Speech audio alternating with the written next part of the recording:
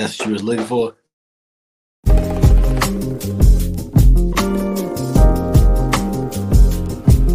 Yeah. Hey.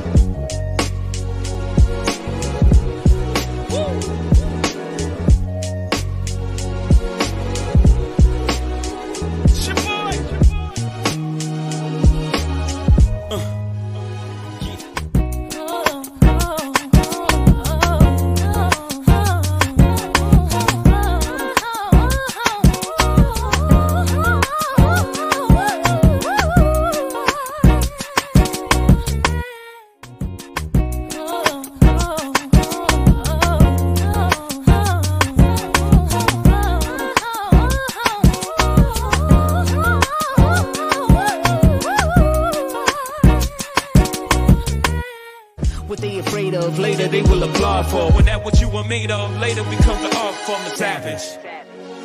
What up, We man? are the savages. We are the savages. The savage. The savage. We are the savages. The savages. The savages. We are the savages. The savage.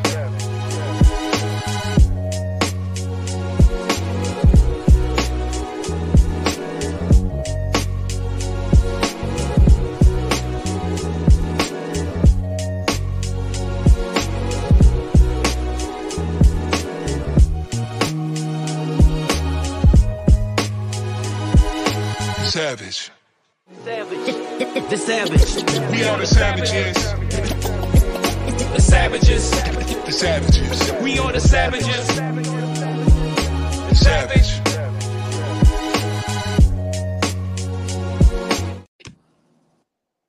What a eventful weekend, man.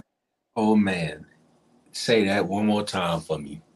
What an eventful weekend, man. Man, it's a beautiful weekend for sports. We have been getting bomb at the bomb from shit going on the East Coast with the Heat demolishing the Celtics. Then coming over to the West Coast with the Lakers getting obliterated 3 games straight, then leading everything off on this good Saturday. Devin Haney and Lomachenko. Man, what we have had here has been beautiful.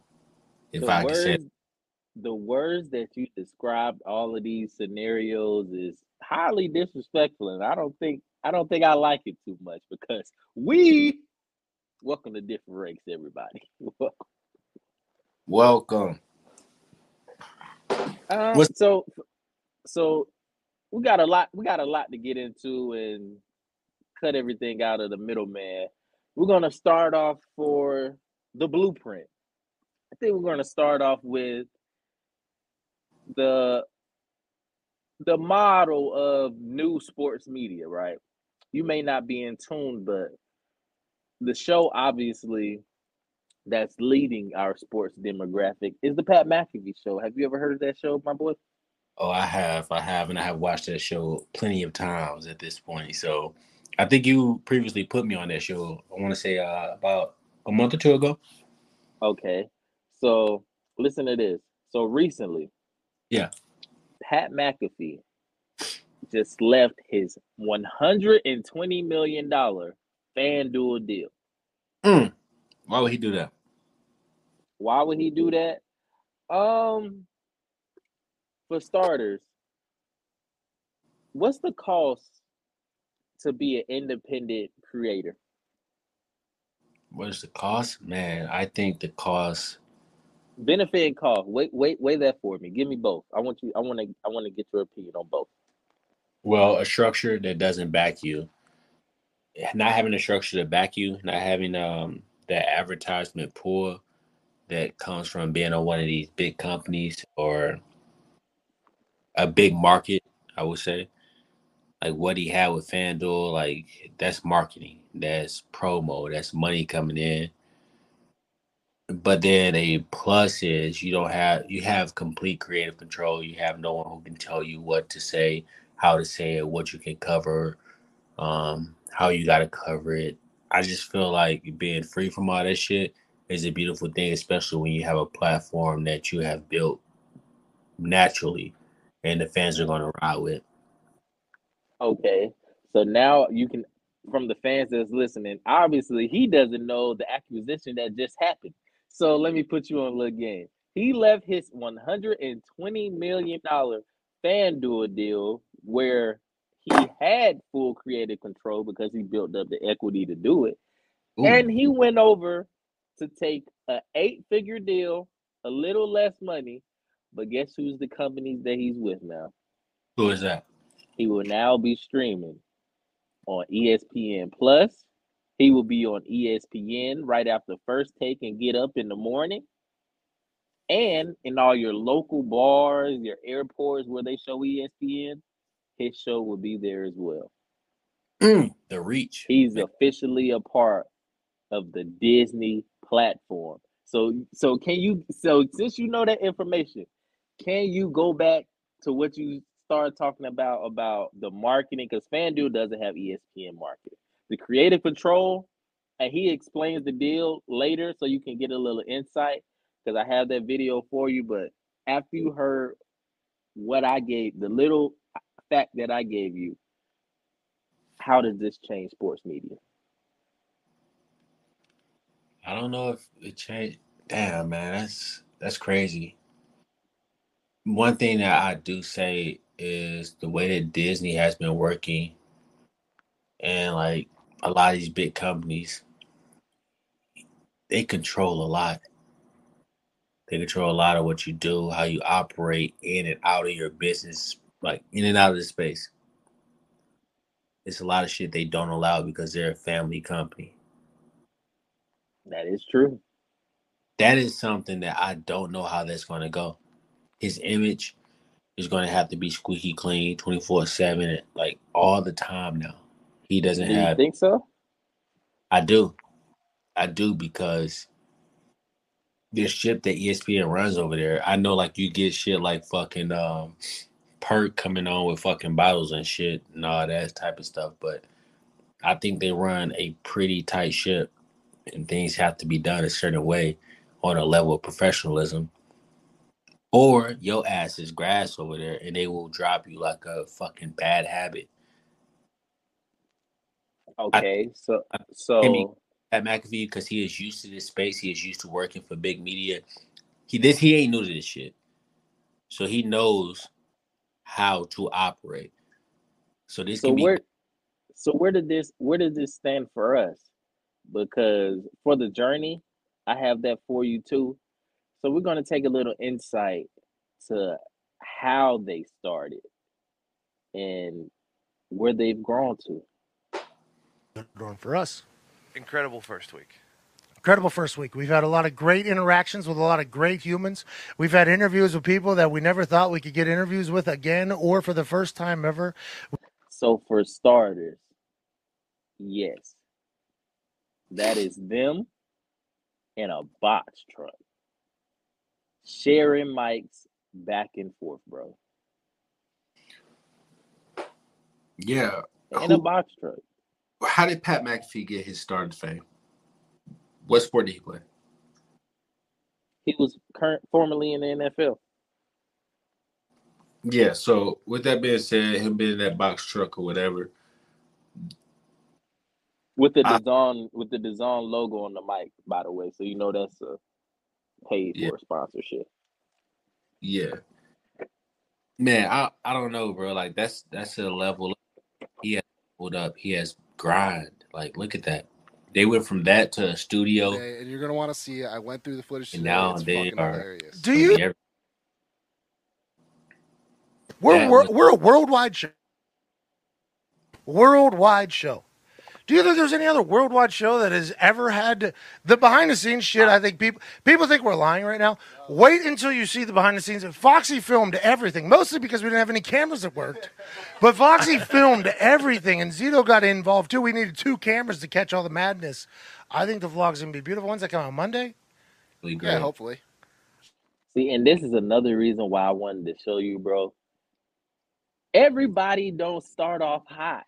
Even though, yes, they probably had a privilege of having the insight of the NFL, and certain other things may play in the factor.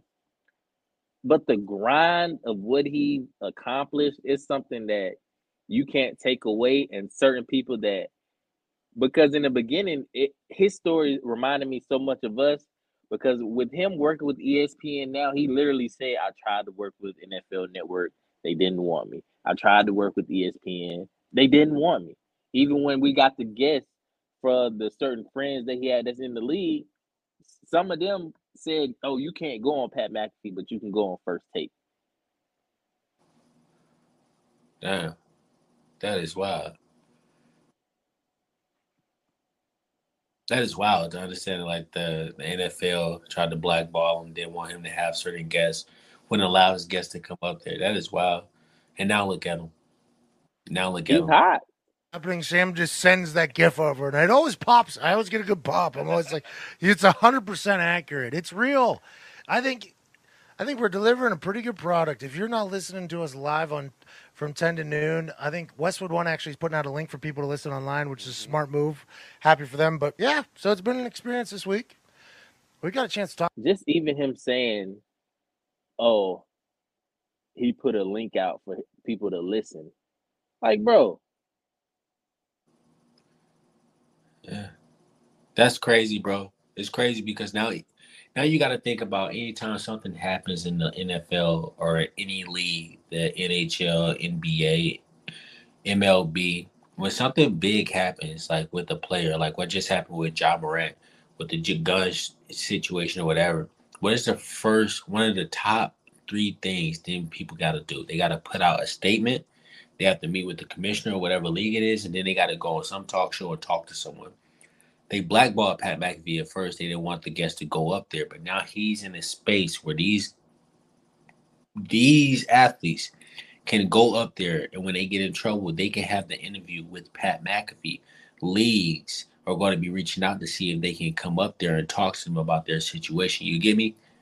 Now, I know you talked about previously about him being pigeonholed into the Disney and all that. Let's listen to what he said the deal is, and let's tell me if it's cap or not, basically. Ladies and gentlemen, we have some massive news. Our show is going to be entering its next phase. In doing so, we must say thank you to AJ Hawk for all of his time and contributions to the program. I'm sure I had a jolly good time, fellas. I'll see you later. I'd also like to announce that the Toxic Table will no longer be toxic. No, instead, there'll be the Suit and Tie Table. Suit We're not done. Tone Diggs, who grew up on the same exact street as me, will still be talking about gambling, but not on my show anymore. No, only on Hammer Don. Hell yeah! Yeehaw, buddy! And last but not least, our show will be moving into a block format. So the boys in the back will have their hands full with the A block, the B block, the C block, and the D block every damn day. Darn right. That was a lie. We ain't changing a damn thing. That was literally the starter for every conversation with everybody this Up to Something season. Dead middle, probably, of Up to Something season right now. And I must say, it was a wild Up to Something season this year. Everything's moving and escalating quickly, and the only reason it happens is because you people watch. It ended with 4 significant offers from 4 great platforms/networks that were all represented by fantastic human beings. It was truly an honor getting to talk and meet with everybody from everywhere. I appreciate you all. I think I relayed that message enough for you to understand that all. A lot of massive news coming out of this particular operation, and it's the biggest. This is big. What I discovered in these negotiations that I represented us in is that our show is what a lot of these suit folk are now viewing as the future of daily sports talk. I think that's a really cool thing. A few years back, none of these networks would even give me a meeting. Now, we're the tip of the spear of what sports media needs to be in its next chapter. I'm honored that what the boys, our fans, and I have created has been studied, accepted, and ultimately seemingly appreciated by these multi-billion-dollar networks with hundreds, if not thousands, of employees. It only happens because of all you motherfuckers that watch and follow along. With that being said, the rumors were accurate, but they didn't tell the entire tale. Beginning this fall, our show will be live on ESPN, ESPN Plus, and ESPN's YouTube all at the same damn time. It'll be Get Up, First Take, then our program on ESPN and ESPN Plus, and our show will be live on ESPN's YouTube as well. I wouldn't agree to a deal if we couldn't continue to hang out every day with the YouTube community. This show will always remain free to people. Just know that this YouTube thing here, this will always exist. It was actually a sticking point in some conversations with some networks. And now, our show will also be on in every airport, cafe, restaurant, house, etc., with the incomparable power of ESPN. Out of respect for that, we have decided that we won't be saying fuck nearly as much, but every other word is good to go. Shout out Michael Jordan in The Last Dance. They had a lot of success. He said fuck all the time. We won't be doing that because it's middle of the day, but everything else will be good. This guy's a loose cannon. Yeah. This part's important, though, for folks who were speaking out of pocket and rather disrespectful last week. Relax. We will still have full creative control of the program. I will never ever sacrifice this show for anything. Why would ESPN want to license our show and then change it entirely? That would make no sense. Why would I want to go to a place and have to change the program entirely? That makes no sense. We're too dumb to change. Jimmy Pitaro and I have had incredible conversations about what ESPN can look like tomorrow and how it doesn't have to be what it looked like yesterday or even today. The program will never lose its soul. The toxic table is still gonna be. AJ Hawk ain't going anywhere. Aaron Rodgers Tuesday. And my intention was to play for the New York Jets. In the trenches, everything DB, Coach P's keys. Our show is still our show, just with a bit more reach and access due to partnering with the worldwide leader. In closing, we are insanely honored that Paisano, Jimmy Pitaro, brand new president of content, Burke Magnus, and Bob Father, shout out Bob Iger, are blessing us with this opportunity to be a part of the next chapter of the ESPN family. We do not take that lightly. We're going to work our asses off to make sure this is a success, not only because of those fine gentlemen's faith in us, but also so that other shows, just like ours, can see these same types of opportunities in the future. ESPN will still have its debates and super serious and riveting analysis. Who was on crack? But all parties involved agree that the time has come for a bunch of sports stooges in a Thunderdome in Indiana to sprinkle in some fun and some celebration of sport as well. I'm back in this saddle tomorrow. I can't wait to see you all. I will answer any more questions that potentially come in the next 24 hours. Let's continue to do some historic shit together this fall. Let's change the game forever. Cheers and thank you all. I am eternally grateful. Hey, you remember back in the day when SportsCenter used to do the top 10 and then they used to do the not top 10? Yeah. So basically, how I'm sensing it is SportsCenter back then, it sounded like they were, well, it felt like they were like pretty loose. Like they were letting back the reins. They would show a lot of off the wall shit on there. And the viewers liked it. I never understood when the not top 10 and the top 10 really went away because that was like a big thing for sports. The top 10 did go away. I didn't even realize that. Why it went away. Rest in peace, Stuart Scott. You get me? Like, so, like, I've always thought, like, that was so big and so important because, like, that's how some people used to view what happened in the day. I remember, like, fucking the Cardinals going on a run. Like, we was, like, we won, like, 11 games, and we was on, like, the fucking radar on ESPN, everything going about. Me watching that, it's kind of seemed like ESPN is trying to loosen up again. They trying to show you a different side of the sports and all that, the more human aspect. Because you look at sports nowadays, it be kind of like fucking gladiator type shit. Like the fans just watching motherfuckers go at it in the arena, but we really never get the human aspect of, all right, it's bloopers to this shit. It's shit people fuck up. They actually trying. I don't know how to put it, but with the Pat McAfee show, I think it started. I don't want. It could have been a little bit before the George Floyd, but right when the real big political buzz, when everybody was getting political, that's I think where it started, and the numbers probably took a rise because everybody wanted to talk about something political, but then it didn't continue because people don't come to ESPN to get content that's either Fox News or CNN, and I think that's where the change took place.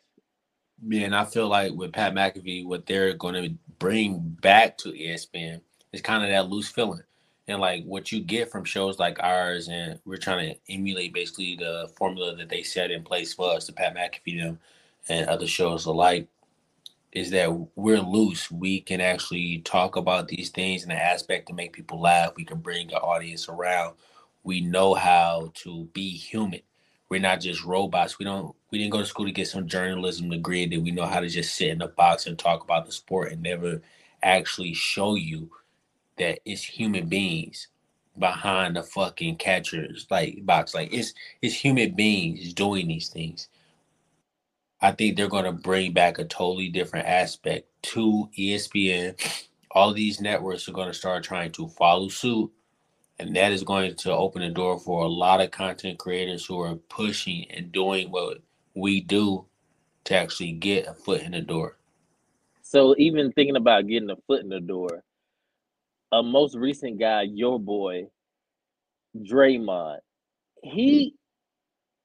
is this the wave of former players taking over sports media, or is it really a way to get our foot in the door and take over this sports game? Man, so when I keep saying this, like former players, they love to take over sports media, and I think that is a good thing. Give the players a voice so that we can get a different outlook of what actually they think in the locker room, because it's different aspects that we never get to experience because we watch the game. I've been watching basketball since I want to say I was 8 years old. I've been watching football probably like 2 years after. And then baseball, I've been watching that since I was a runt, like since I was a young boy. And we've been watching these sports our whole lives. They've been playing them. They made it to the highest levels, and they continue. We all can bring something totally different to the table because you look at a Draymond, what he does on his show, he gives you the player side of the house. But if a Draymond Green was to bring on someone who doesn't have, like, let me put an example, like what Gil used to do. Gil had a kid who never played in the league. What Pat Bev does, a kid who never played in the league, and they can talk to you, they can ask you questions because we come with an ignorance to what you actually went through. But we can tell you how we viewed it on the outside. Oh, that shit was weak. Oh, we heard you got kicked out for gun charges. Oh, we heard this or that. We can tell you what the fans thought. Because if the players are just talking, well, I think we talked about it last time. Sometimes when they talk about these X's and O's too much, we start yawning. So it got to be some type of different type of environment. You got to have a different type of voice. But I think the players getting into the sports media is good, but shit, don't drown it. The only thing that I don't like is anytime they try to make an argument. Listen to what they said closely. It don't matter if it's JJ Redick, Draymond, Mark Jackson, Doggo, Matt. It doesn't matter who it is. You didn't play. You never played. No, they're gonna start it off by. They're gonna always start it off with this whole phrase where, I did it, so I know, or you didn't do it, so I would be able to like that. You didn't play mentality. Like it's so annoying. It really is. That shit gets pretty old. Like 100%. Yeah, you got a different outlook than me. And yes, you did it. You did it at a high level for a long time. But motherfucker, understand that I'm giving you an opinion of mine. And if I feel this way, there is countless of Americans who's going to feel this way too. That's just how it goes. So for the American people, man, where we starting at today? Because we usually big on our XFL league, but we're gonna put it on pause because we had too much this weekend. So where do you want to start off, bro? Where do you want to start? Man, we're gonna start with the quick stuff first. All right, we're gonna go ahead and start about Miami cooking up some fucking Celtics. What do you want to start about? Like it ain't you don't care or Yeah, I'm just saying, man, like listen to me. This Miami team, they have kept the same pace of basketball. They have kept the same pace of basketball, the same formula to get them to this point. They have not switched up offenses for no team they have faced. They have been running 2 sets of different defenses. The fourth quarter, they run it the exact same every single game. Mm-hmm. They ain't up nothing there, keeping it simple, and they're fucking drilling through teams, pause, like it is nothing. They have nobody has answered them. As I look at the Boston Celtics, it's no answer for what they're going to do about Jimmy Butler. Okay, so for starters, even if you starting off with there's no answer for Jimmy Butler, what was your thoughts coming in on this series? Because you being from St. Louis, you constantly reap the praises of Jason Tatum. Give me the insight of coming into this series. Where did you think this series was going to go before you even saw any games that's happened thus far? I thought Jason Tatum was going to score the ball in the fourth quarter. He hasn't. I think he has 0 points through 2 games in the fourth quarter. That is horrendous. You're not giving your team a chance to win. You're the best player on the floor, and you're not putting the ball up in the air. But is it just this series? Because yes, he had that one monster game where he went he went like what was it, 1 for 13 or 0 for 13 in the first half, and then took over the second half in the Philly series. But that was just one game. He wasn't scoring like that in the fourth quarter most of this playoff, if we're being honest. I got you, but he got his team over the hump with that one game, and he has support. Jaylen Brown, all them, they haven't been able to give an adequate amount of support to him through this fucking Miami series. And if you're the star player for your team and you can't pick up the pace, I don't see his statement. What was his statement? I'm one of the top 5 players in the league right now. I don't see how that statement holds true. Because this league is about what you do in the postseason, not what you do in the regular. So is my argument wrong? Because we was at dinner the other day, right? And then we was out with this, and I would like anytime you're around a Knicks fan or anybody from New York, they swear if you disagree with their argument or you disagree with how they feel about basketball, you don't know what you're talking about, right? So I basically told them, I was like, hey, my stance has never changed. My stance is if they supposed to win a championship by now. If they tank and they do not win, it doesn't matter if they make it to the NBA finals. If they don't win an NBA final, you need to trade Jason Tatum. And here is my reason why. No, I'm not saying Jaylen Brown is better than Jason Tatum. But the argument that I was trying to get, and see if you can understand what I'm saying, if you trade Jason Tatum, you will get more value than you were to get a Jaylen Brown, if we're being honest. And I would much rather get that value for a Jason Tatum than a value of a Jaylen Brown. And you can go. Is that dumb? Like they literally try to make you seem like you're dumb. No, because then you're gonna have another situation where it's like a James Harden, Kevin Durant, or a Melo situation where you either not get anything for them or you don't get nothing equal value, or you wait too long, keep paying them like a DeAndre Ayton. You keep paying them, and then all of a sudden, hey, we got to get rid of him now because he passed his peak. Yeah. So I'm gonna say this, right? I understand what you're saying, but then again, with trading any of them, it's a scary moment because where did the Celtics team go wrong at? They went wrong with the offensive mindset. They didn't lock in on defense this whole season. Last year, what took them to the finals was their defense. This year, they have been focusing on offense through the regular season and through the postseason. And you get to the Eastern Conference Championship, offense isn't simply going to get you there. You need to be able to make stops. You need to be able to put the fucking create turnovers. But is that wrong? Because it's new coaching and with Derek White, Grant Williams, like they have the players to use offense. Coaching staff has not pushed defense this season. It was a new coach. But is it wrong? What?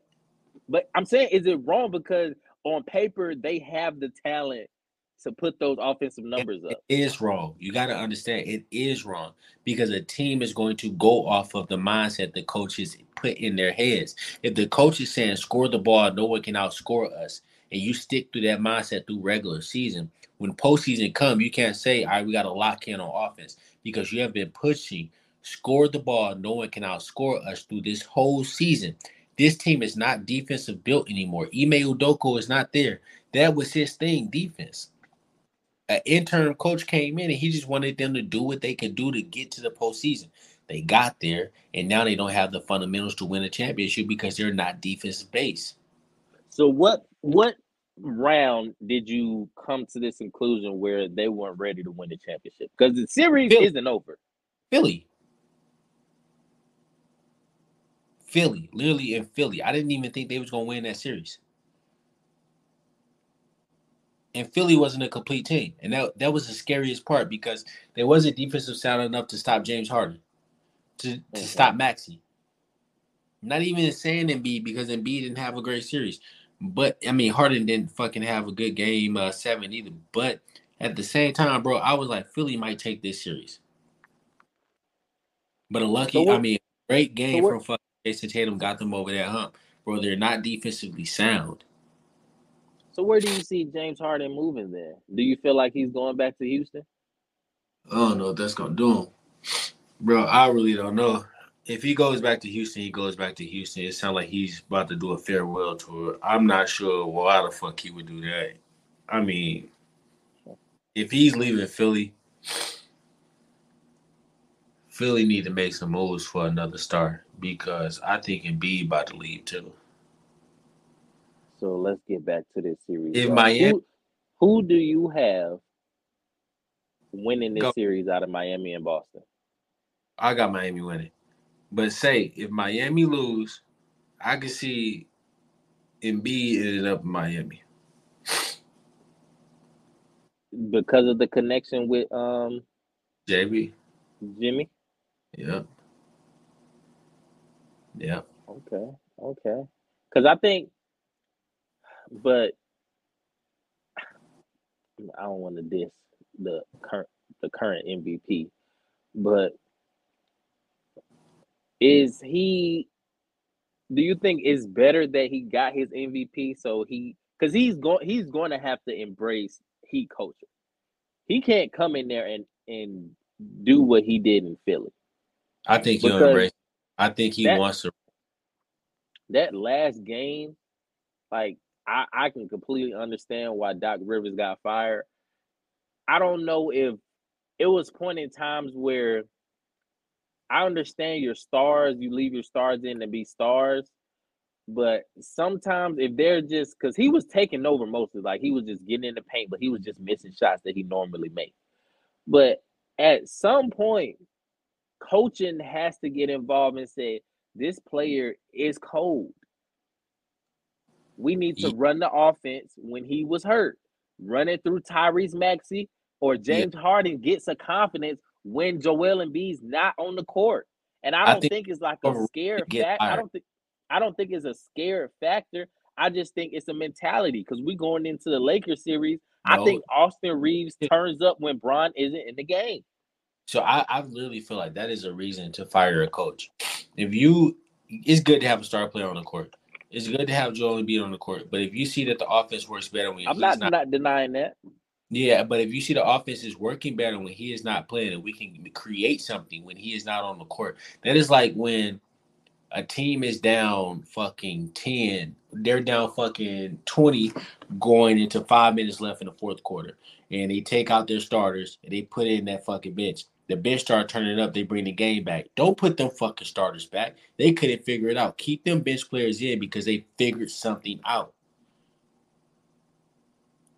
Like that's what it is. If we could create something, if we can get this back close with running another system, then we have to do that. You can't be scared about getting fired or not keeping the right players in if you're a coach. You got to be taking chances to get that victory. And when a coach ain't taking chances, get his ass the fuck up out of there. I am all for firing these coaches. Firing these coaches like right away, because some of these coaching fires has been, bro. Like that's why you see a Greg Popovich doing well. No, Milwaukee was horrendous, but that's why you see a Greg Popovich, a Steve Kerr, a Eric Spoelstra, a Mike Tomlin. We talk about football. That's the loyalty is like win now or you get fired. That's no way to build, because Pop wouldn't have had his job if he had a few. When was the last time the Spurs won a championship? Bro, Pop should be fired. Pop should have been fired years ago. If he's on another team, yes. But the fact that they are about to draft Wemby and he has the resources to get a Tony Parker who is from the France, and Manu Ginobili, who isn't a first-round pick. I said France. Where I say the French. Yeah, bro. I'm just saying. Patty. Get on my booty. You even got to go there. I think the way they're setting that kid up, he's going to be a bust. It's no way for him to be a victor in this situation. How? Like, yes, like his play style now it has bust written all over it. But he's getting something that Kwame Brown never got. And that's a culture. That's a village. He's getting a family. He's getting getting structure. I hear you and all. But listen to why I think he's going to be a bust. Who did they compare this man to? They have been comparing him to. No, they say he's an alien. You can all the players playing now. They all call him an alien. One of one. Him up to be the greatest NBA player of all time. It's impossible for him to fail. That's how they put it in. You're going to be a bust. The moment that he doesn't win a ring. How? LeBron was crowned king at 16 and 20 years in the league. He has did his thing. Literally, bro. LeBron is an anomaly. He lived up to the hype. You just brought up Kwame Brown. What happened to him? He didn't live up to the hype. Bro, LeBron crown Kwame. There are thousands of stories of people not living up to the hype. You got one of someone living up to it. When was the last player that LeBron? We're not talking about LeBron. We're not talking about any older players. We're talking about the LeBron era. When was the last time LeBron crowned a player? Because this clip that come out that LeBron, when he was in the league, he bigged up Steph and talked about how good Steph was coming out of college, but he didn't call him one-on-one. He didn't say he was going to be an alien. They call him the greatest player that could potentially play the game of basketball. When have LeBron or Steph ever done it? I don't care, bro. I literally do not care. I am telling you. About the pros. Bro, you love pros. Listen to this, and listen to you, just the man who just said you get too much of the pros always thinking they word is fucking Bible. I see what I see from women. I never thought what they thought. I'm telling you, bro. I don't like this style. You 7'5", you could shoot over the whole fucking team. But fucking get your ass in a game against fucking Joker, Get your ass in the game against Bam Adebayo, and I get you getting You bruised talking up. about all these people, bro. We saw him against Kenny Lofton, but he was 16 at the time. But we saw him then. He was getting bodied. He was Bro. he was getting bodied. I don't think these players. I don't think until the slim build gets played out. If players like Jimmy Butler, if players like give me another play, like players with a nice build, players that are healthy, because you're talking about it. Who's about to be PJ Tucker? You know who's about to snap, bro? The boy going number 2 to Jordan. Scoot. I haven't seen Scoot. Have you seen Scoot recently? He is a fucking beast, bro. I have literally I keep hearing this. Bro, I would literally take him number 1. I swear to you. Okay. So why do you think he's going number 2, even though the Hornets currently have a LaMelo Ball? He's not healthy, but they have LaMelo Ball. They have Terry Rozier. They have Brent Graham? Bro, I'm telling you, listen to me, bro. You need to take another guard? He's like what, 6'2"? Bro, could you pull up his highlights for us? Bro, he is an absolute unit. The physique on the kid is amazing. I think he's like fucking 19. Looks like a grown man. He got a fucking mid-range jump out this road. He got a 3 out this road. And he has fucking freak bounce. I'm about to see, because this is, folks, if you're listening now, I'm going to let you know on a little something. Khalil isn't a big fan of videos and all that. But for the fact of him to say pull up his highlights, that means he is really into this player. I just had to give y'all that insight because Khalil does not like watching videos that much. Nah, I really don't.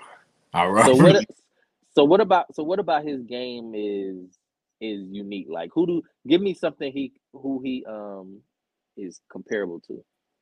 The boy out at the Timberwolves. What's his name? Ant-Man. Ant-Man. Watch him, bro. Okay, let's see. Give me a little insight of who he is. He's been in the G League, so no college experience. Nope. Do you think that helps or hurts players? I think it depends on the player, honestly. Mm-hmm. It depends on what you want from the game. I think the G League can help you if you're coming in with the love of the game, just trying to get competition, but it can hurt you if you're trying to like just go get that check that the G League has, rather than going to college. But now that's kind of out the windows with fucking with college being able to get the fucking NIL deals for their car. So before he starts, give me a comparable player. Give me a player that you can say. Oh, you said Anthony. Ooh, shit, bro. Hold on, cause I keep hearing his name, but I don't watch him play. Like cause I'm so stuck on this Wemby kid. Because everybody like, oh, he's number one. Bro, Is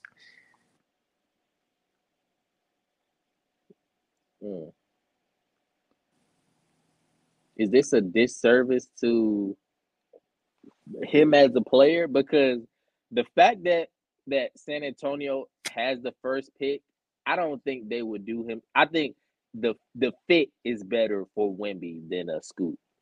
Before I even watch him play. Place. Huh? I think Scoot is going to the perfect place. Perfect place. What benefit, even though Jordan might be selling the team? Because you don't even know if he's bro, they have guards. Like, bro, if they don't take him and they give the Trailblazers a chance to get him and Dame on the same team, I don't think that Dame has literally said, I know he's not with the rebuild. I know. Like adding another guard, like it can be a minute before he develops. Bro, his ceiling is. I'm looking. His ceiling is going to be farther than CJ McCollum, but I don't think Dame is going to wait maybe 2, probably 3. How long did it take Ja to develop into the star he is right now? How long did it take? Yeah. Rookie season, bro. Was it his rookie season? Because he wasn't better than Zion his rookie season now. Zion, the kid, and Ja won. You said what? Ja won Rookie of the Year, and that's when me and you had the conversation. You said, "Who do I think is going to be the better player?" Okay, Ja won Rookie of the Year, but the games that Zion, bro, you stop. Don't play semantics with me. Ja won Rookie of the Year, but the games that we watch and the games that he played, Zion was a obviously better player. Yeah, if you say so. I don't care about Zion. Look at this kid, man. Look at this kid, man.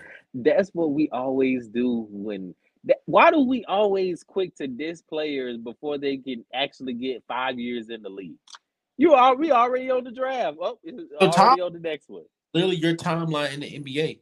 Why do you want more? Why do you think people need to pay your respect when you're not getting out there on the court? Zion was fully healthy and didn't play. He said he wasn't mentally ready to play. Why do I got to give you any type of fucking leeway? You're not mentally ready. I'm not mentally ready to give you leeway. I don't think you're him anymore. So tell me, so I'm looking at his game. He's currently doing pick and roll and talking about his first step right. How, in any way, hypothetically, if Portland were to get Scoot, how in any way would this help Dame? This is another Simmons situation. Simmons probably might not be better than Scoot from what I'm watching, but Simmons is a hell of a good player. All right, so look. How can that not, like, it's going to be the same situation? No, it won't. So I think in this situation, someone like this, when you can create, when the team can create offense without you being all the time active. If Damian Lillard does not have to be on the ball 24/7 and the team can create offense, it gives him time to get open. If someone else is a scorer at that level, then it gives Damian Lillard more open looks, more time to roam. They can find him easier. That's just how I look at it, bro. Like, I mean, but that sounds good, but what we've noticed, this playoffs put it on notice, the big man is what's needed to actually win games. Yeah, that's true. And I've always been the advocate of going back to the big man on the court. But I'm telling you, this is a good place to start. I'm not saying that he should go to the Trailblazers. I'm saying what's their names? Jordan. If they fuck up, the Hornets fuck up and they don't take him, man, oh man. But do you understand why he wouldn't go number one though? Like, even if he becomes a better player than Wemby, I think that's a gamble you have to take him. Wemby number one is because of the history. And I think it's going to draw ticket sales and everything. So even if Wemby becomes a bust, right, your team is going to make so much money off of a bust that it's not going to hurt you in the long run. This is how I'm looking at it. Everybody's already comparing this kid to David Robinson and Tim Duncan. And I feel like it's just okay. I think they want him on that same level as big man greats, but ain't nobody compare him to David Robinson now. Come on. I swear to God, I was literally just game-wise, he hasn't lifted a weight probably in his life. You talking about comparing him to David Robinson? Bruh, I'm just telling you. Don't do our military people like that, bro. We're built different. Don't do us like that. Hey, it ain't me. Go on ESPN and they already doing this, bro. They saying the boy is the fucking greatest prospect ever, which is fucking. But let's get into the greatest player ever, my boy. Hey. LeBron James. Hey. Dog. I'm speechless. Because we were on the phone. Really not. I am really not speechless. We were on the phone, and I literally told you, I said, I was right to a certain extent, but I was wrong. Because I said, I don't think that Jamal Murray can consistently do this throughout the entire game. And he didn't play like he did in the first half, but he didn't make mistakes. He didn't. Like, the first half was crazy. The second half was great. That's what I mean. The first half was just crazy. The second half was great. It wasn't the same, because if it was the same, this shit would have went way out of hand. Bro, I say this, right? I say this. It took a while for Jamal Murray to get here to this point of playing at the level he is, and I am happy for him, bro. Like, I am honestly very happy for the dude. Mm-hmm. He is putting his team in a position to win a championship. When I say he is, because Joker can't do it alone. We are obviously seeing that. It is ways to stop Joker. But with Jamal, that's games that you need off. Like, Joker may not had his best game stat wise, but if you watched him, he wasn't making those lob passes. Nobody was really banging with him in the paint. So I wouldn't say this is a rest game, but this is a game where he's like, man, I can breathe a little bit. I can go into game 4 and 5 and take over like I used to. Second half, he took over, and that was the beautiful part, bro. I think Jamal Murray is finally stepping into himself. And I don't want to say it too early, and then he goes and fucking next year he's something different, but he is playing. Like, this is what I meant. So the Jimmy Butlers and the Jamal Murrays and the Austin Reeves, like this is what I meant. So their style of play I love, because most of the time if you see Jamal Murray playing, like, it's a guard playing his back to the basket like Kobe used to do, bro. Yeah. I got so tired of seeing everybody want to be Steph. Everybody want to be Jordan. Like Steph is an exceptional player, but the players that people are playing like I get, like, you look at Jordan Poole, and that's what the NBA is trying to be. That bullshit. Bro, say this, right? Out of everybody who's came in this league after Steph Curry and have tried to play like Steph Curry, it is only one player who has succeeded. Trae Young. It's like, you can't do it, basically. So I don't know why players keep trying to do it. Literally, Jamal Murray is showing you, going back to the basics of being a shooting guard, of being a guard, is how you're going to be great. It's how you're going to be good in this league. And I think Steph, so when did the Warriors win their first championship? Was it 2013, 2014? 2013, 2014. Shit, I don't know. 14, 15? Yeah, 14, 15? No, we was in high school then. Did they win the championship when we was in high school, or 16? May have been. One when we was in school. I know it. Yeah. So we were all young, basically. So yeah.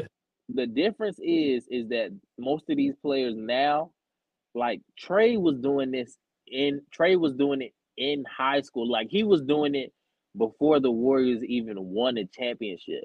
So yes, he probably was looking at the game film of Steph, but Steph wasn't Steph on Trae's like come up.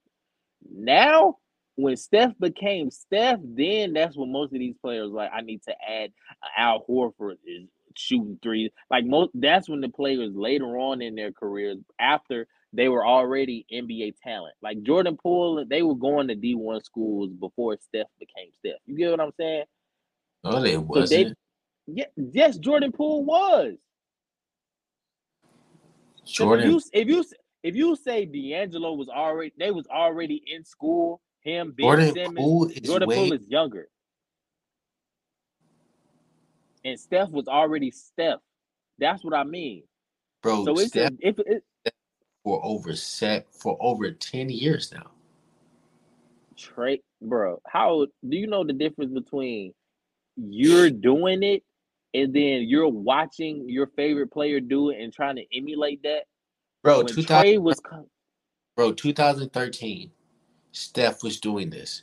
Literally, they was losing their NBA championship to the Heat. I mean, no, that was 2012 they lost to the Heat. What are you saying, bro? These niggas was jits. They were young.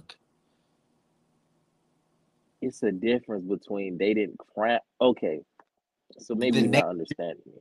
Championship 2013. Maybe you're not understanding me. It's a difference between when Steph became Stephen fucking Curry, the greatest shooter of all time.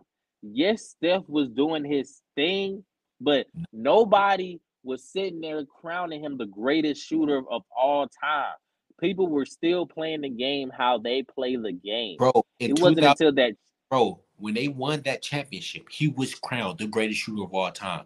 No, the first one. No, he was not. That was his MVP season, bro. It doesn't matter. He was not. He wasn't crowned the best shooter of all. He was. Yeah, he was. The fuck he was, bro. He wasn't crowned the best shooter of all time until KD got there, bro. No, he was. Oh, you're nuts, bro. Before he was near breaking Ray Allen's record, it was still them old.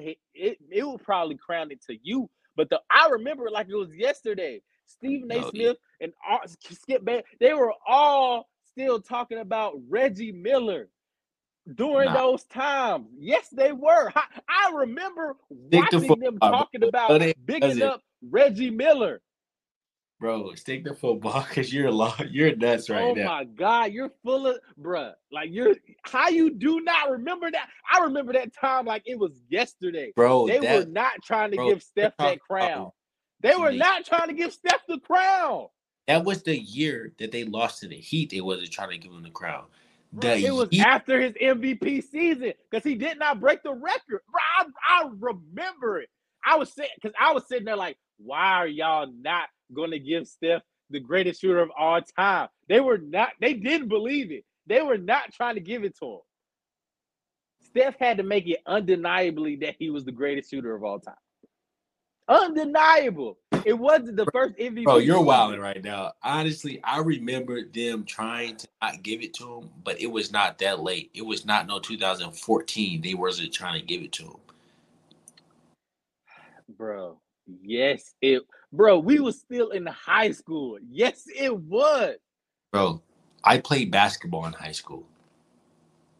And okay, so you know that people were not saying, okay, the kids were. We're talking about the older generation that finally gave that LeBron might be the greatest player of all time. How long? Like, why are you acting like this isn't a thing? Bro, no, I'm going to tell you it's not a thing because I remember it. Steph was the greatest shooter in 2014.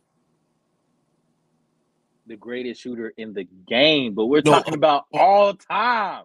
I'm saying of all time. Bro, I'm not doing this. You are nuts. You know bro. Nigga, I'm saying I'm not doing it because you're completely wrong. Don't say I know you. Right? Okay, you're completely wrong. Okay, I'm gonna put a scenario. See if follow along with me. Here we go. Who is the face of the NBA right now? Fuck, I really don't know.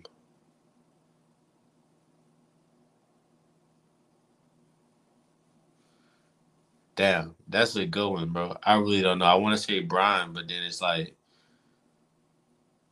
Luka. Okay. Is Luka not? Okay. So put it like this. That was a question. It could be subjective to everybody.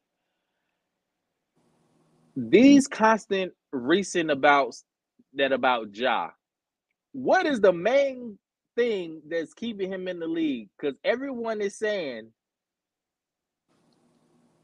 Ja is the face of the league. What? So listen. You can call me crazy. See, that's the problem. You probably don't think so. But if you talk to these young kids, which we were the young kids when Steph was coming out, so we probably think he's great. These kids think, you just said Luka, LeBron, these kids are, why do you think this whole thing about Ja doing this is so astronomical? Bro, they are placing Ja as the face of the league. Bro, Ja, hold on, one more. Ja literally replaced Kyrie from a Nike shoe deal. Okay, so look, I hear you, right? And I listen to you. Ja was not the face of the league, not even to the young kids. I was just in these high schools recruiting a couple months ago, and you notice, literally, Luka Magic was the jersey every kid had on. I swear to you, I probably didn't see not one Ja jersey. The face of the league, bro. When you say the face, that means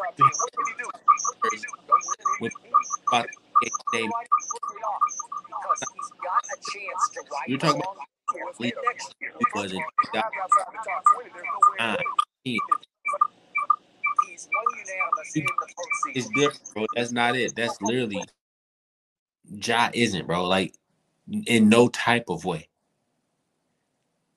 The face of the league, what LeBron was. No, literally, the face of the league is literally what they have given to Luka. Luka has got the keys to the fucking city, bro. Whenever Luka does something, Luka drop a 50-point game, it could be 3 other players in the league who just did the same thing. Who is getting the media coverage? That is the face of the league. I can't tell you Ja Morant's highest scoring game this season.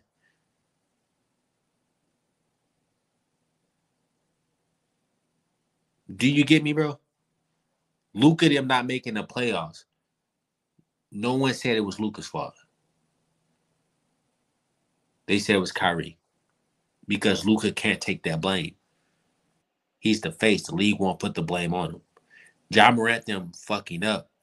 The first thing everybody say is they take it all the way back to the beginning of the season. Well, not the beginning of the season. Ja Morant getting suspended.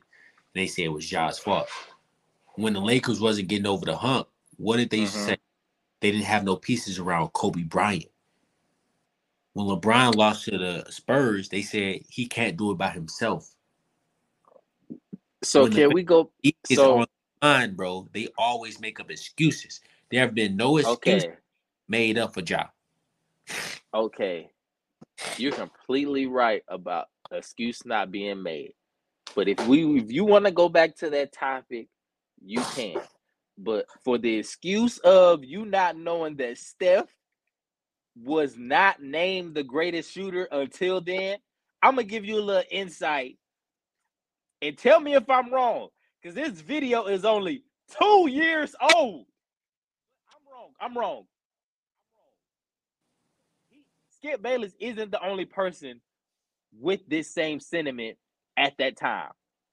To me, but is Steph better than Blake? Yeah. So I don't hate on Steph. I loved on Steph. I defended him to that point, but I see what I see and I react to what I don't see. And I don't see him measure up to 2 MVPs, 1 unanimous in the postseason. I have not seen it, and I need to see that. And I'm not writing him off. I'm not going to write him completely off because he's got a chance to right the wrong this year and next year. Well, first of all, if a guy's outside the top 20, there's no way in hell he can get into if he's outside the top 20, he can't make it into the top 10. What can he do? Go win an MVP. He got 2 of them. One of them unanimous. No, I mean a finals MVP. Go win a finals MVP. And you put him in your top 10? No, I just get him in the top 20. Man, if Steph Curry ain't in the top 20 right now with what he's done. Okay. But that was players of all time, not shooters. Bro, who do you think is 20 above him? I won't agree with that. I'm not saying I agree with that. I'm saying this was 2 years. This was 2 years after he broke. He broke. No, listen. Let me give you the backstory of why I put that video instead of the shooter topic because I have to search that again for you, bro. That was the 20 of all time 2 years ago, only because he just broke the 3-point record after that. So that stands on my argument because they were doing anything to deny him before he broke the record. This was after the record, and they didn't even have him in top 20. Brother, that is literally not our argument. That I don't care about that. That is not our argument. They did not. He broke the 3-point record, right or wrong. And then they tried to say he wasn't top 20. What I'm trying to get you to understand is before he broke the 3-point record, he already won an MVP, right or wrong. Before he broke the 3-point record, he already broke it. He already won the MVP, right? Yep. They still didn't have him in the top shooter of all time because he didn't even break. It didn't matter that he didn't break the record. He wasn't close to breaking the record by the time he won the MVP. Bro, you don't have an argument here. You didn't prove anything with that video. That was a top 20 player of all time. You didn't prove nothing. I'm trying. I don't see how you don't understand it. Nigga, I am telling you why. You didn't prove nothing with that video. That is Skip Bayless bugging out about his top 20, not trying to put Steph in his top. But you're acting like Skip Bayless or any other reporter is the only one with that argument. Skip Bayless isn't a person just with that argument. Brother, I'm saying, yeah, it could be a bunch with that argument about him not being in top 20 greatest of all time. They're bugged out because he is definitely in my top 20. I am saying that is not what our original argument was. You are off cue, nigga. Wound that shit back in because that's not what we is talking about. Well, let me know. Let me know. Greatest shooter of all time. When did he get them rings, whatever the fuck? When did he get that? Not when he was placing somebody's top 20 all time. What was we talking about before you went back to that video? I was cooking up something. You were talking about Ja and all that bullshit. Yeah, nigga, I cooked you up on that. Go ahead. No, you did not. I did. Not the face. Because I'm still like the fans. Y'all need to understand. I'm still on this topic of you're acting like he.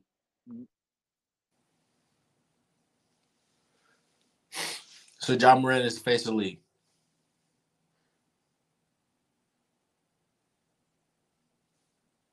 Hello. Say that again. I'm finding the video for you. Brother, talk to me. So Ja Morant is the face of the league. From a kid's perspective, yes. No, you're fucking nuts. No, he's not. No, he is not. not. Tell me why I'm not. I didn't say he was the face of the league. I'm saying how we thought who was the face of the league back then. We may not agree with who's the face of the league now. That's saying you are saying Ja Morant is the face of the league is basically like saying, and you're going to get mad at this, that there was a year that Carmelo Anthony was the face of the league.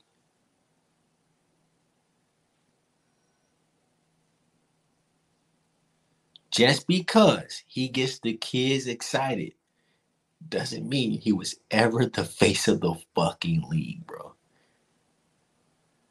He could be a top player, but he is not the face.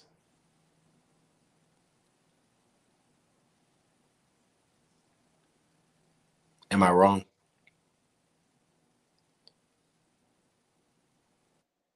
You are pretty wrong. What and I found the video for you. I can't even listen to what you saying, bro, because you gonna get this work. I'm sorry, because I can't believe you don't remember this. Hold on.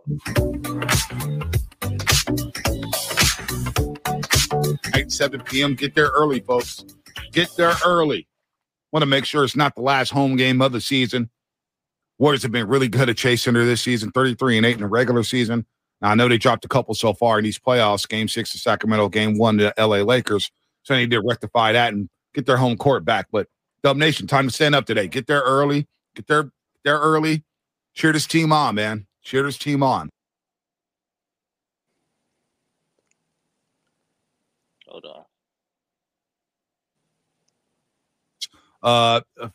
About 8 years ago when he was doing that analysis for the San Francisco Giants, and he passed away and left us. It's tough to speak on him because he was such a great dude, fun-loving guy, and we lost him. And one of the most colorful and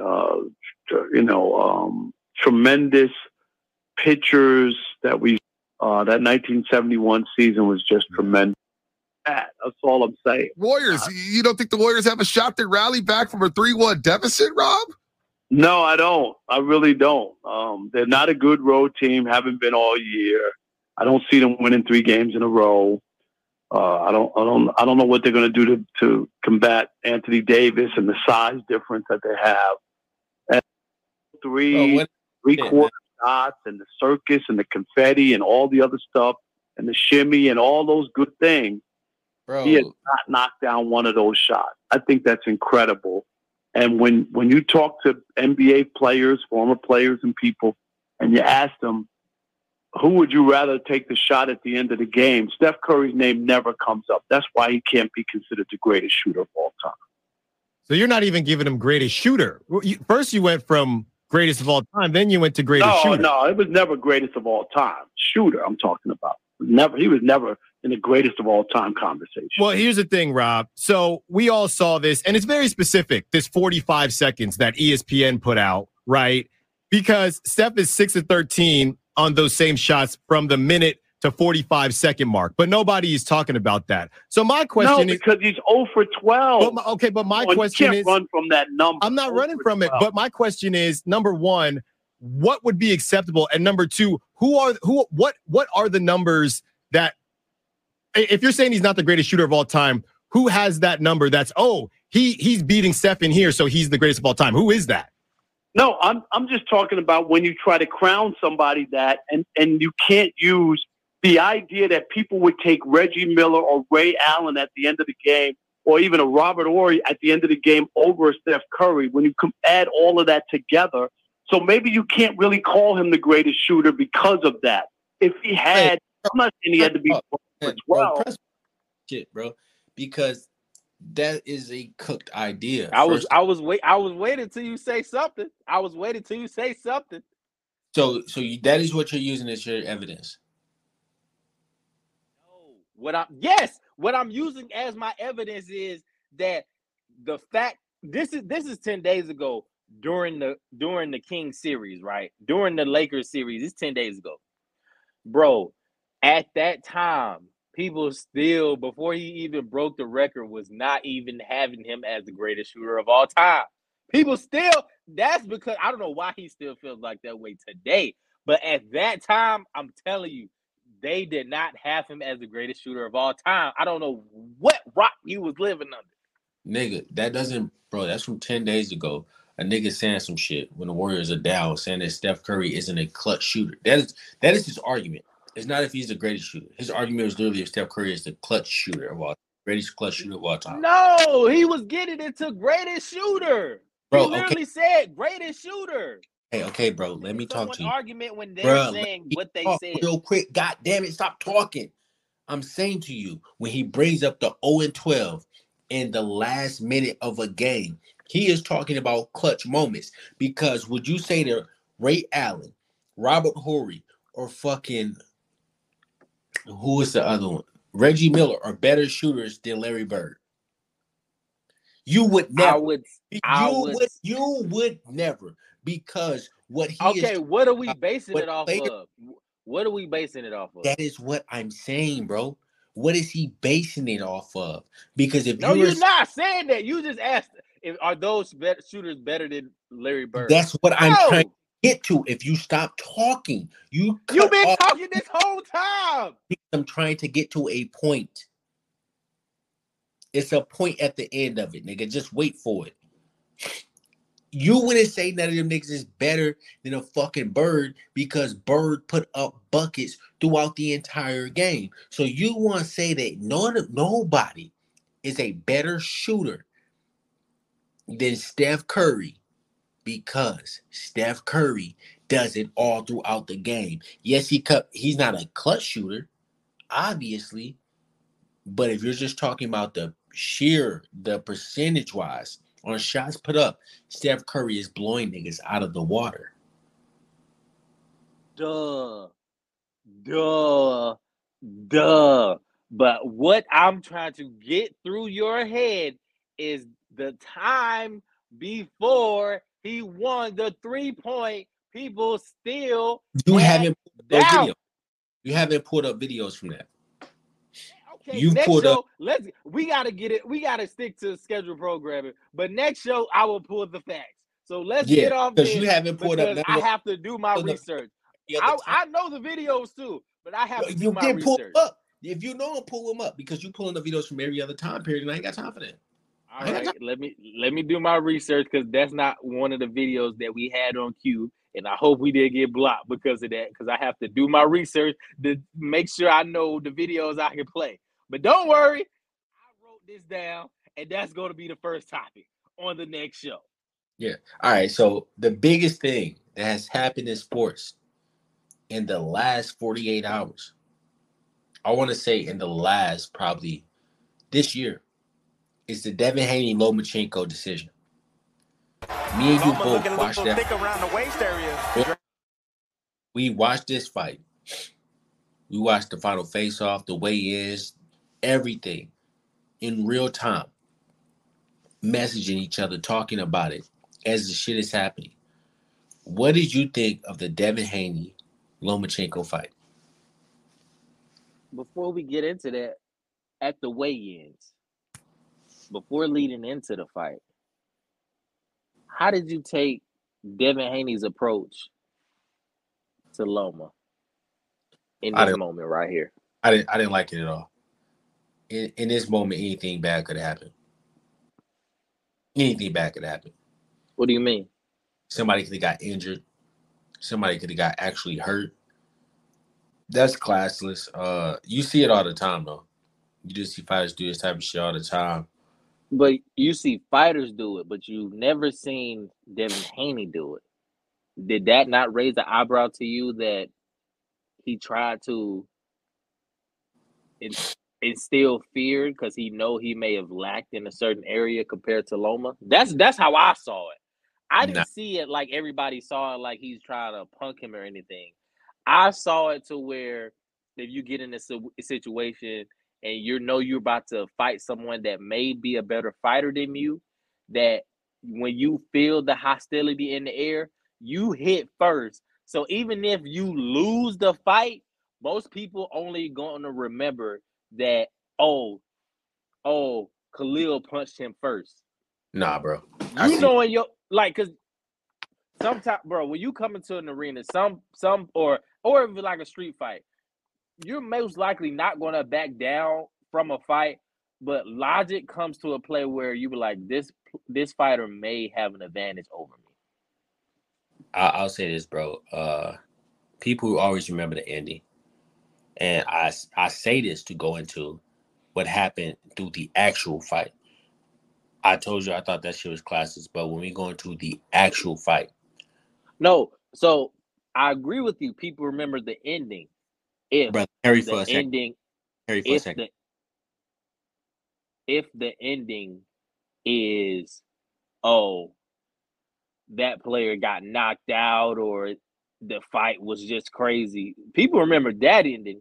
But if it's close, if y'all battling with each other and the principal or the refs break it up or it's come to a split decision, people remember the biggest shots. Let's look into it. Coming up next, out in just a few moments, Vasily Lomachenko, the former two-time Olympic gold medalist, the former fighter of the year, the former world champion, who has man, oh man. the biggest fighters in the game. Man, oh man. After an illustrious amateur career, makes his way. This fight was so crazy, bro. This fight was so crazy.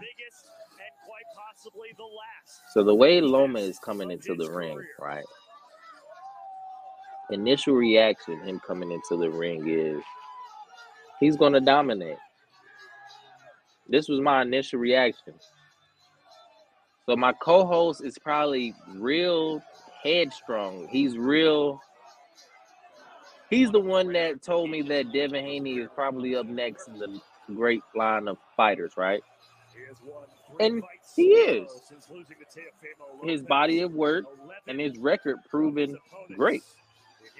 You can't take that away. But one of my favorite fighters was Lomachenko. The first time I've ever seen him fight, I think it was like a highlights of one of the fastest punchers in boxing right now. He was in that blue and gold truck. Like, that was a signature trunk. When I see him came out in these black trunks last night, I knew it was time for business. I knew when he took that loss against Teofimo Lopez, he really felt like he had to come in here and prove something. And then you have the next fighter, Devin Haney. Anybody can say how they feel about the fight. Anybody can sit there and say that they don't think Devin should have came out on top in this fight. But what people aren't appreciating is that Devin Haney took this fight. If you're into boxing and you know about boxing, you know that Lomachenko is a potential Hall of Famer. Quoting from the words of Devin Haney's mouth himself. But fighters all the way, fight fans all know former champion Lomachenko is a future Hall of Famer. The fact that Errol Spence or the fact that Terrence Bud Crawford won't give us the fight that we want should be spoken about more. Like it or not, I wasn't putting money on this fight because I like Lomachenko. But I wanted to continue to see Devin Haney do his thing. So it was a conflict of interest, and I was just enjoying a great fight. But anyways it goes, people are calling false accusations on scorecards. People are denying that Devin Haney should have actually retained his title during this fight. The fact is, he got in the ring with the legend. Now look at all these other fighters. They are running away. The only fighter that we actually have potential hope in right now is Shakur Stevenson. And I don't think any of these fighters want to fight Shakur Stevenson. And what I hope that it may not come to, what I truly hope that it may not come to early, but it may have to, is Shakur Stevenson moving up to 140. Because he just moved up to 135. But Devin Haney is considering moving up. You're going to move up even before the Shakur fight? You're going to move up before the Tank fight even gets played out?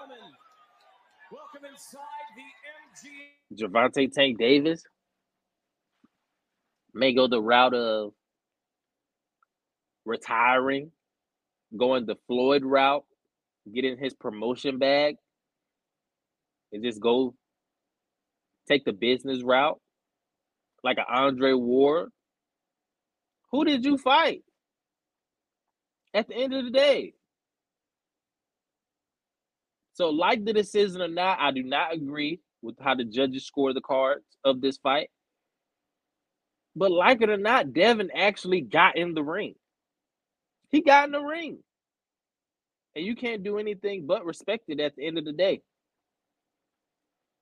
Because before I even said the beginning of this fight, I said, if Lomachenko doesn't visibly destroy Devin Haney, if he doesn't make it clear cut, either a knockdown or a knockout on his opponent, Devin Haney,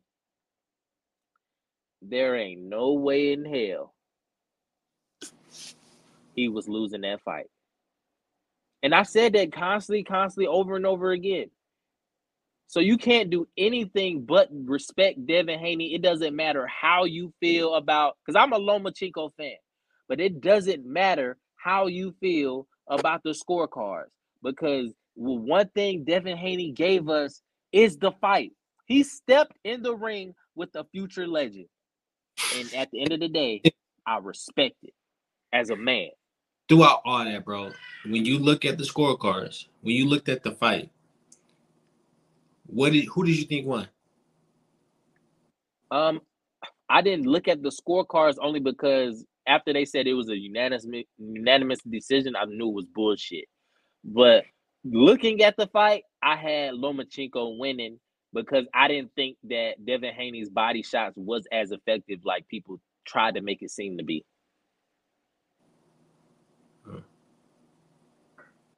I didn't think so at all. I thought they were pretty effective. honestly. I thought the body shots were pretty effective, but I did think Lomachenko had the more effective shots.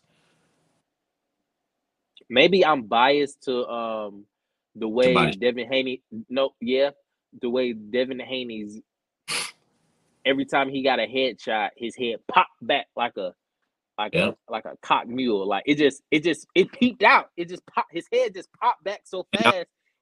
They said it like during the fight, like literally his head is popping back with these punches. It's snapping back. Even if they're not effective, it looks like they're effective to the people watching. And the crowd is going crazy. So that's another obstacle that the judges got to go through. The crowd gonna go crazy every time they see that head pop back. Even if them are lit, like not as effective punches. You get me? But what I can appreciate is that we're actually you can't give all the credit to Tank, but for recency bias, Tank literally made you appreciate body shots again. And that could play a factor into him winning, because public opinion always factor when it comes to these boxing and sports like this, because people were doing body shots way before Tank even picked up a glove in boxing. But that's all you heard about this fight, is about how effective Devin Haney's body shots were. Why? Because Tank dropped Ryan Garcia with the body shot. But the earlier card with the champion lost his belt, I forget his name, the champion that lost his belt, he dropped him with the body shot and then rocked him in the head. Bro, this just ain't start, nigga. Niggas been getting dropped by body shots this whole time, and this did just wound up. People started going towards the body because of Tank. This was Devin Haney's game plan before the Tank Ryan Garcia fight even began. You can't switch up a game plan mid-camp because you just saw something work. He has been focusing on where he was going to go for this fight. I'm glad you said game plans. Bro, Devin Haney even spoke about this himself. He made millions off the jab. What are you talking about game plans when he barely jabbed in this fight? All right, so listen to me. That he did throw. Okay, so listen. Like if you're going into a fight, this is Devin Haney's biggest fight of his career against his hardest competition he is ever going to face. If you're going into a fight, and Lomachenko even said something to the public that all he has is a jab, he has to have something. He has to bring something else to the table that his opponent isn't ready for. So he's going to a different route. It's his game plan. We're not going with the jab this fight. We're going to be going with the body shot. Hooks to the body, hooks to the body. That's what we're going to roll with. So that's what he went with to get the W, the decision by the card. This jab probably would have been way more effective. He wouldn't have stood in that fucking box all day. Okay, so are you only keeping that argument to say when it comes to the specific fighter? Because Tank, every time he goes into a fight, and you can talk about game plans, at the end of the day, he relies on that right hand. He relies on that big shot. He can hook left or right. It doesn't matter. Equal opportunity. Equal left, equal right. It doesn't matter. Styles make fights, bro. I think Tank is able to come in with a game plan. After that Ryan Garcia fight, I really do believe that Tank can come in with a game plan and that he can sit out all 12 rounds and he can wait for a decision. I believe Tank can win that way. Are you saying that with any fighter? Because who has Tank fought? I don't think Tank can beat Devin Haney. If I'm looking at the top three in my eyes, Devin, Shakur, is Tank. I think Tank is the weakest. I do think Tank brings the least to the table. I don't think Tank can stand up against Devin or Shakur. And I think neither one of them can fight Shakur. I think Shakur is the best. In that weight class, I would avoid him if I was them. If I was Devin, I would take my black ass up to 140. But that's just how. You would do that before the Tank fight? Oh yeah, I'm out of there, bro. Let them boys fight each other for their belt. I'm not about to face Shakur. Not at 135. Damn sure not at 135. I don't weigh enough. I look dehydrated. I'm beating myself down trying to get to this weight. He does look very dehydrated. He looks terrible. He looks like he takes a lot out of his body just to get that low. But does he even have the power to keep going up? That's a scary thing too. Because the way he can have all the skill in the world. But look how you can give an example. Look how Canelo looks every time he goes up in weight. It's like boys amongst men. But I'm telling you though, bro, like you lose power when you drop that much weight. He doesn't have power at 135. That's what I'm saying. He loses power at 135. If he goes up in weight, he will be more powerful. I think it depends on the fighter. Because if you can say that about Ryan Garcia, if he went up in weight, I think he'll be more powerful. I don't think that applies to every fighter. I agree with you. I believe Devin Haney will. I believe that this is not the weight that he needs to fight Shakur Stevenson at. But that's the thing. So Shakur just moved up in weight. So you mean to tell me the only way he's going to get the fights that we want to see, that he's calling for, is him to move up again when he just moved up? I'm saying that this is up to Devin Haney. He literally gets to make that decision, bro. He has been beating his body down. He got the belt. He defended the title, but he been saying that he was going to 140. That has been his goal. That is true. That is true. Been his goal to get up to 140, and he's probably going to stop at 145 or something like that. But I think this fight may have changed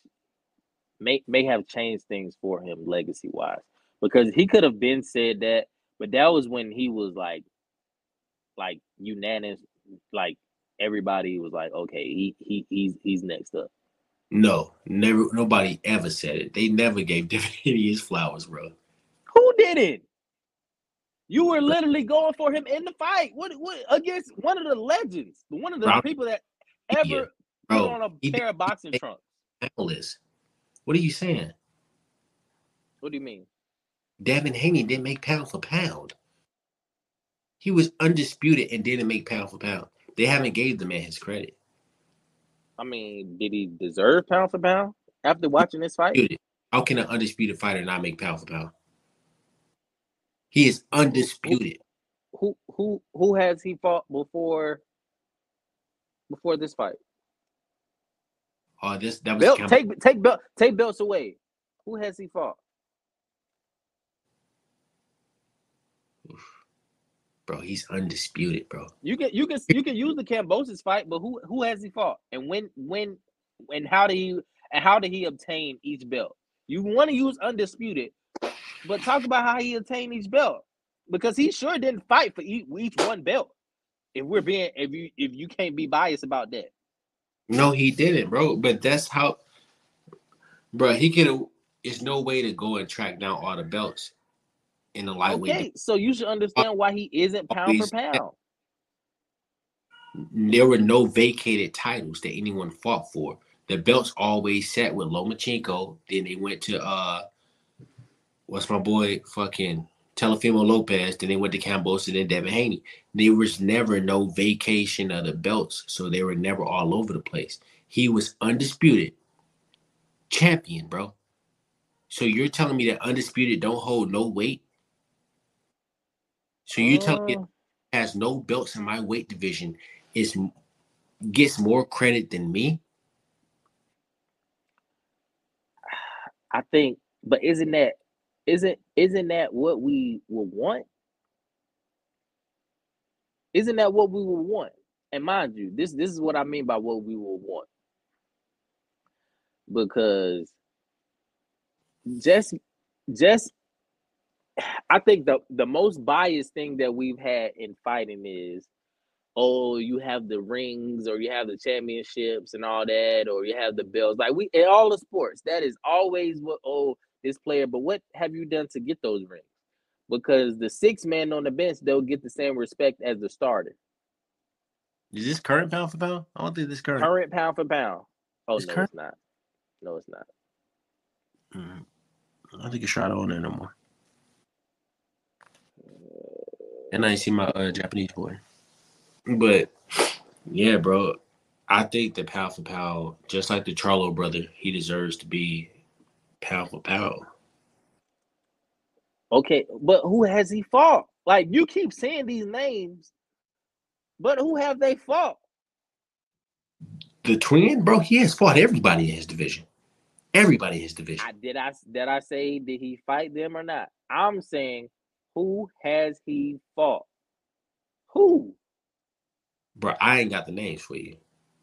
Okay, no, stick with me. So you're saying he has fought everybody, right? Yeah. So what makes you want, if he's fought everybody, and Devin Haney, this is before the Loma fight, hasn't fought anybody, what puts them on the same playing ground if one's undisputed and one's fought the fight? This is the current pound for pound boxer list. Who did Tank fight? That's up to you. I say that argument all the time. Who did Tank fight? Lomo fought everybody. Josh Taylor on the come up fighting everybody. Usyk, yeah, we know that nigga cold. Inoue. So who are you replacing? Cholo, and who are you replacing? Devin Haney. Tank. Who are you replacing? Shakur. Tank is off that list, and I am putting. You're taking Tank. Why are you taking Tank off the list before the Loma fight? Before the Loma fight. Huh? Before the Loma fight, who are you taking off the? Why are you taking Tank off that list for Devin Haney? Because who has Tank fought?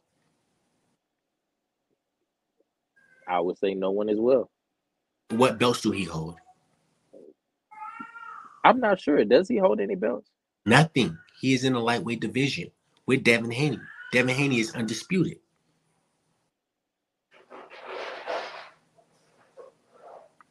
That's a valid argument. I'm just saying. So you're taking Devin Haney for Tank, and that's it? Yeah. I don't know if this is a pound for pound list or the pay-per-view list, bro. This is pound for pound, bro. No, I'm just saying, bro. Like, that's what it starts seeing like, bro. Who pulls in the money? Oh, I'm really looking because I don't know too much about Josh Taylor. Loma obviously might be off the pound for pound list. I would keep Loma on there. I would personally, but I'm saying after this fight, they might take Loma off the pound for pound list. No, I would keep him on there. I would, bro. I just don't see why Tank is on pound for pound. If Tank can go and be Shakur, then I will put him on pound for pound. But that's the question. Would you, if you're Tank's team, give me a game plan of where these fighters head next? What do you want to see as a fight fan? What do you want to see, Khalil? Ooh, I want to see Shakur Stevenson go fight Lomo. Do you though? I do very badly. I want that badly. I was hoping that fight didn't like. I fuck with Loma so hard. That's a hard pill to swallow. That he has to, bro. If you losing to Teofimo Lopez, Devin Haney, then Shakur Stevenson, bro, come on. I think Shakur Stevenson should fight Lomo, fight Teofimo. Then he hold all the cards. Which one is first, Teofimo or Loma? I would say Teofimo Lopez would be first. You beat him. You can talk your talk. Wasn't nobody trying to fight that boy with that power. Wasn't nobody trying to fight him with that power, was they? It was avoiding him. Loma was. Fight. And he did. If you go and get that fight, you the man.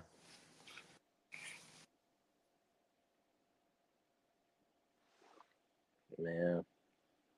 And then Loma, you go back, you take Loma. Who could say anything to you? I mean, yeah, you could take the popular fight. You can go fucking fight Tank. But take a fight that holds weight, bro. The Teofimo, the Loma. then go fucking get Devin and be like, nigga, you gotta fight me. Because you know Devin, let Devin go take down Tank. This fight was one for the books. When this moment right here, bro. I think the whole world went crazy. My daddy had a little different view on it though. My daddy was like, everybody forgetting about them early rounds. He was like, Devin had a hold in them early rounds. He was like, Teofimo turned up late, but Devin had a hold. He's like, everybody remembering what they saw late. I was like, all right. I mean, I hear you, but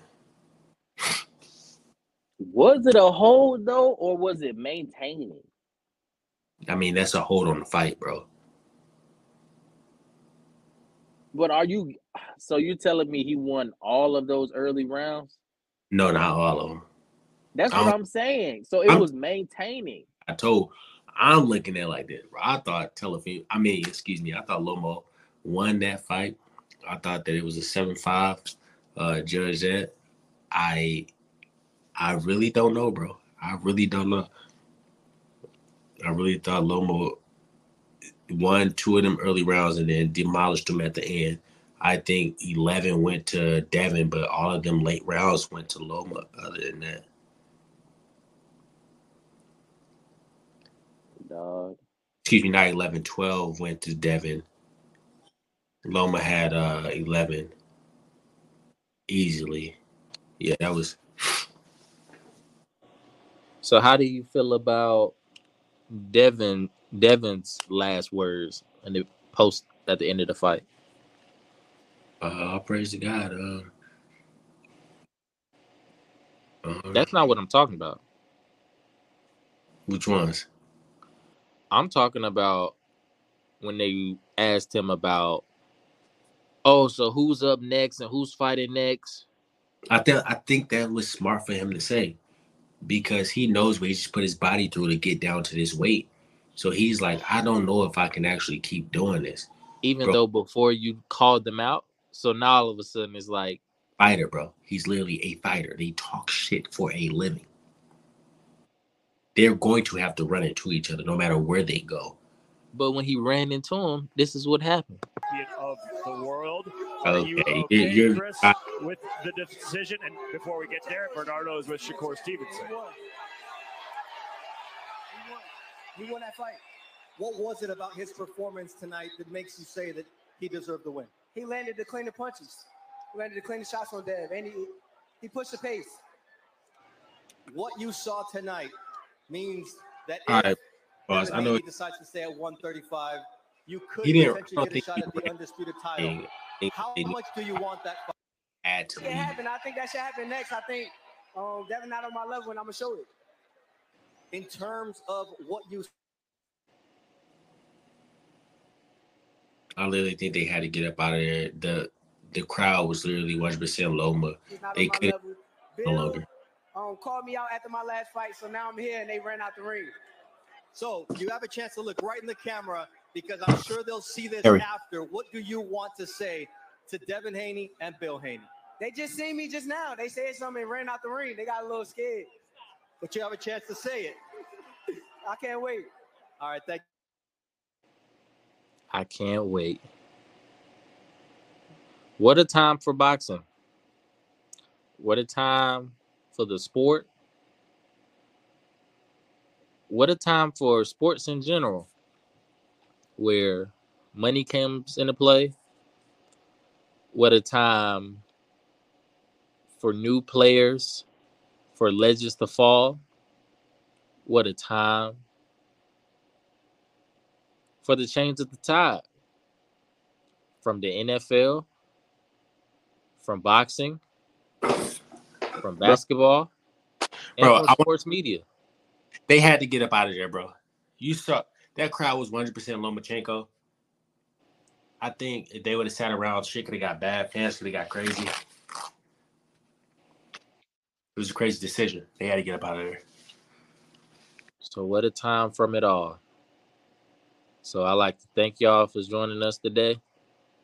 And starting back from the first initial part of the show, we was talking about Pat McAfee. folks, we're going in a new direction. The viewers are going up. Shout outs to Rumble. Hopefully the YouTube follow as well. But it's a change of the tide. The old is coming in with the new. The legends are getting their flowers, but the tide is changing. We here. We're here. Thank you, everybody. See you next time.